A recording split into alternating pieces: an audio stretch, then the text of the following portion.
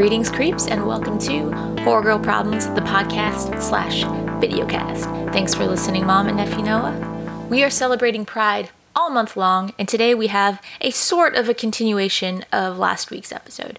If you haven't checked out episode 40 yet, go check that out. Super cool panel. Some of those panelists are back with us today to discuss queer representation in contemporary horror. We touched slightly on where it's at and where we'd like to see it go. So please welcome back Gory Corey, Raina, and Zero. I wanted to talk to you guys about like modern representation and kind of how it's like gone towards. Oh yeah. It's not really, it just kind of is. Like we touched upon that earlier and some other stuff, but I feel like the modern thing, like in Freaky, like he's just gay. It doesn't. That's not what it's about. It doesn't talk about that. Yeah. Did you guys see Bloodthirsty? It's like a lesbian werewolf movie that came out last month. What? There was a Lesbian werewolf. Lesbian Why werewolf. didn't anyone tell me? I'm Wait, sorry. Bloodthirsty? I posted about it. Bloodthirsty, yeah. It's a lesbian werewolf movie. But again, it's like it just is. You know what I mean? It's a part of the character. It has nothing to do with the plot of the movie. And then, okay, this isn't horror, but it's like sci-fi. Mitchell's versus Machines. Yes. Yeah, like that was such a cool representation of that main character. And again, it just is. It's not part of the plot. And it's like, I'm really happy to see that it's kind of moving towards that. It doesn't have to be some tragic story or a coming out story or anything. It's just like, okay, yeah, the character is gay or something and moving on. I've had it with trauma films. Fuck, yes. As marginalized people, we are more than just our trauma. And like, it's embarrassing that I have to say that. But, you know, when we say that we want more LGBT films, we're not saying we want coming out stories. Right. Like we're horror fans. We want to see horror movies just with our people, you know? And when you try to, when these production companies try to give us that, a lot, because we're not in those spaces. We're not fully represented in those spaces behind the camera on the production part of these films. For me, it doesn't hit. It doesn't feel real. It feels like some straight white guy was like, we need more diversity. Let's throw the best friend in there as a gay guy. And for, you know, people actually in the community on the outside, they're like, you just threw this guy in there just so you can throw this guy in there. It doesn't mean anything other than that. Or, you know, the latter, which is, you know, a story about coming out and how hard that is, or whatever kind of grief that somebody would be dealing with in this community. And it's like, it's so simple to answer. Like, we just don't want to, we want to be included, but it doesn't have to be the whole point. And that goes for any mode of representation, for whether it be race or gender identity or your sexuality, or fucking if you're disabled or not. Like, we just want to be here and do what we normally do and not have to like leave the theater like feeling really upset. You know, like, and personally, if I'm never going to watch another slave movie because I've just had it. Like, I don't need any more of those. And luckily, we're moving towards it where, you know, not all Black horror is, you know, surrounded by the our trauma. And I think the LGBTQ part of that needs a little more work. Black horror is zooming, especially after 2010. I think that LGBTQ horror representation has a little more catching up to do in that sense. But then there's also like intersectionality. And I feel like our community, LGBT community, is the most intersectional, period. Because it's an experience upon an experience, and that's not, you know, specific to one group of people. And you don't see that like ever. I think there was that new movie Spiral about the gay couple. They were interracial couple, and it touched a little bit on both sides.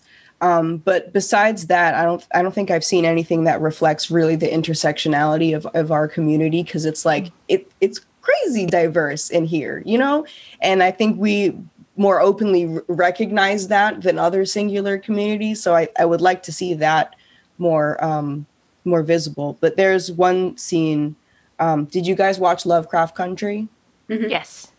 the one scene where Montrose is in the club and he's having his kind of spiritual awakening. He's a closeted gay man, and LGBT issues in the Black community for way longer than I've been on this earth have been very, it's a really touchy subject. The African American community has a long way to go in terms of acceptance. And that was the first time in that episode of Lovecraft Country where I got those issues. This is what it's like to be, well, I wouldn't know, but this is what it's like to be a gay man in a Black space, especially in, Jim Crow era. That's multiple layers here. And it's either you are a gay man or you're a Black man. And that one scene was just so beautiful. Everyone he's surrounded by drag queens, and he finally feels like a sense of belonging.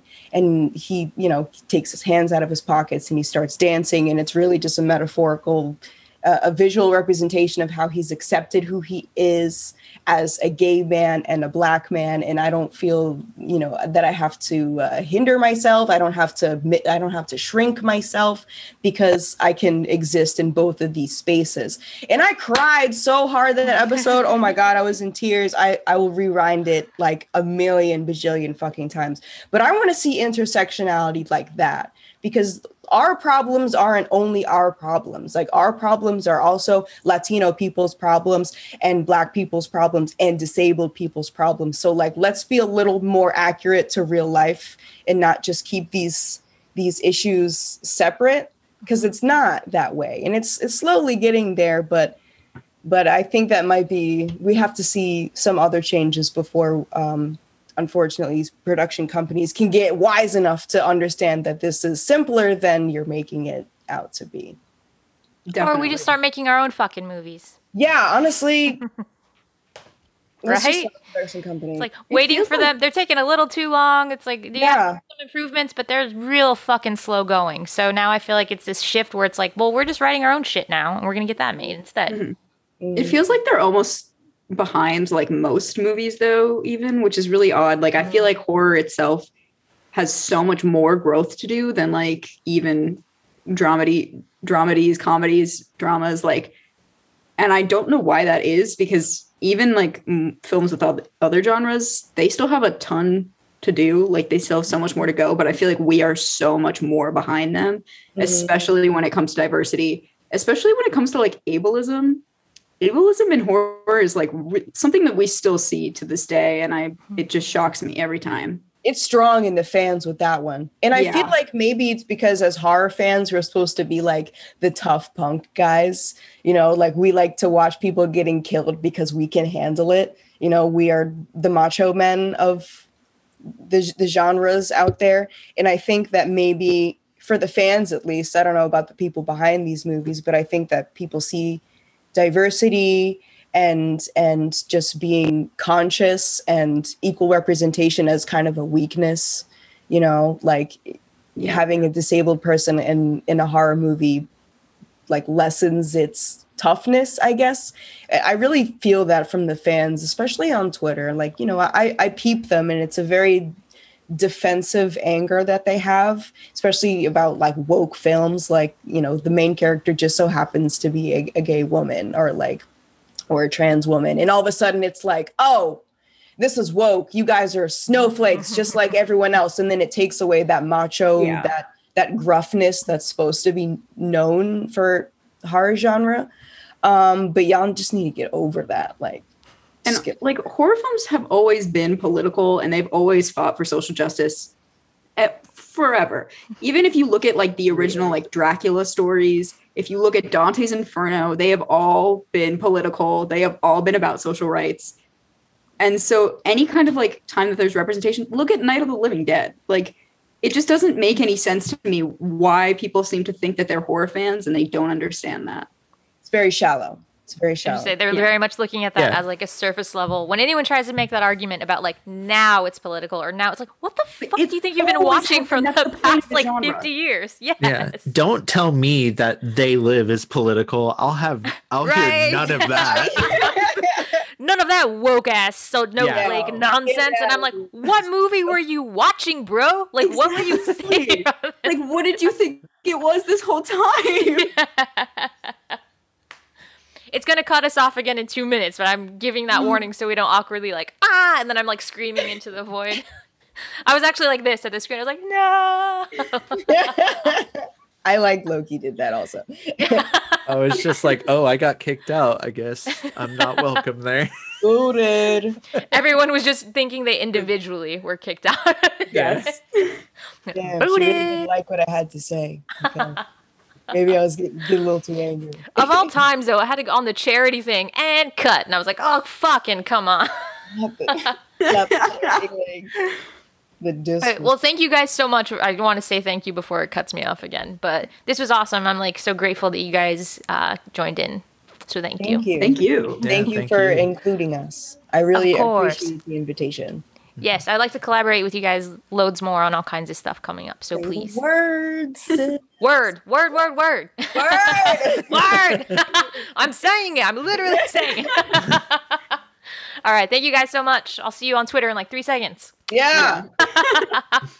Right. Bye. Thanks so much again to Gory Corey, Zero, and Raina for joining us today. I've also invited a few friends along to talk about their personal relationships with queer representation in horror films. Let's get to it. Hello, my name is Molly Henry. I am a Rotten Tomato Meter approved film critic and freelance writer. And Horror Girl Problems asked me to think of the horror queer character that I identified with most. I took a lot of time to really think about it, and the one character that I kept coming back to was Needy Lesnicki from Jennifer's Body.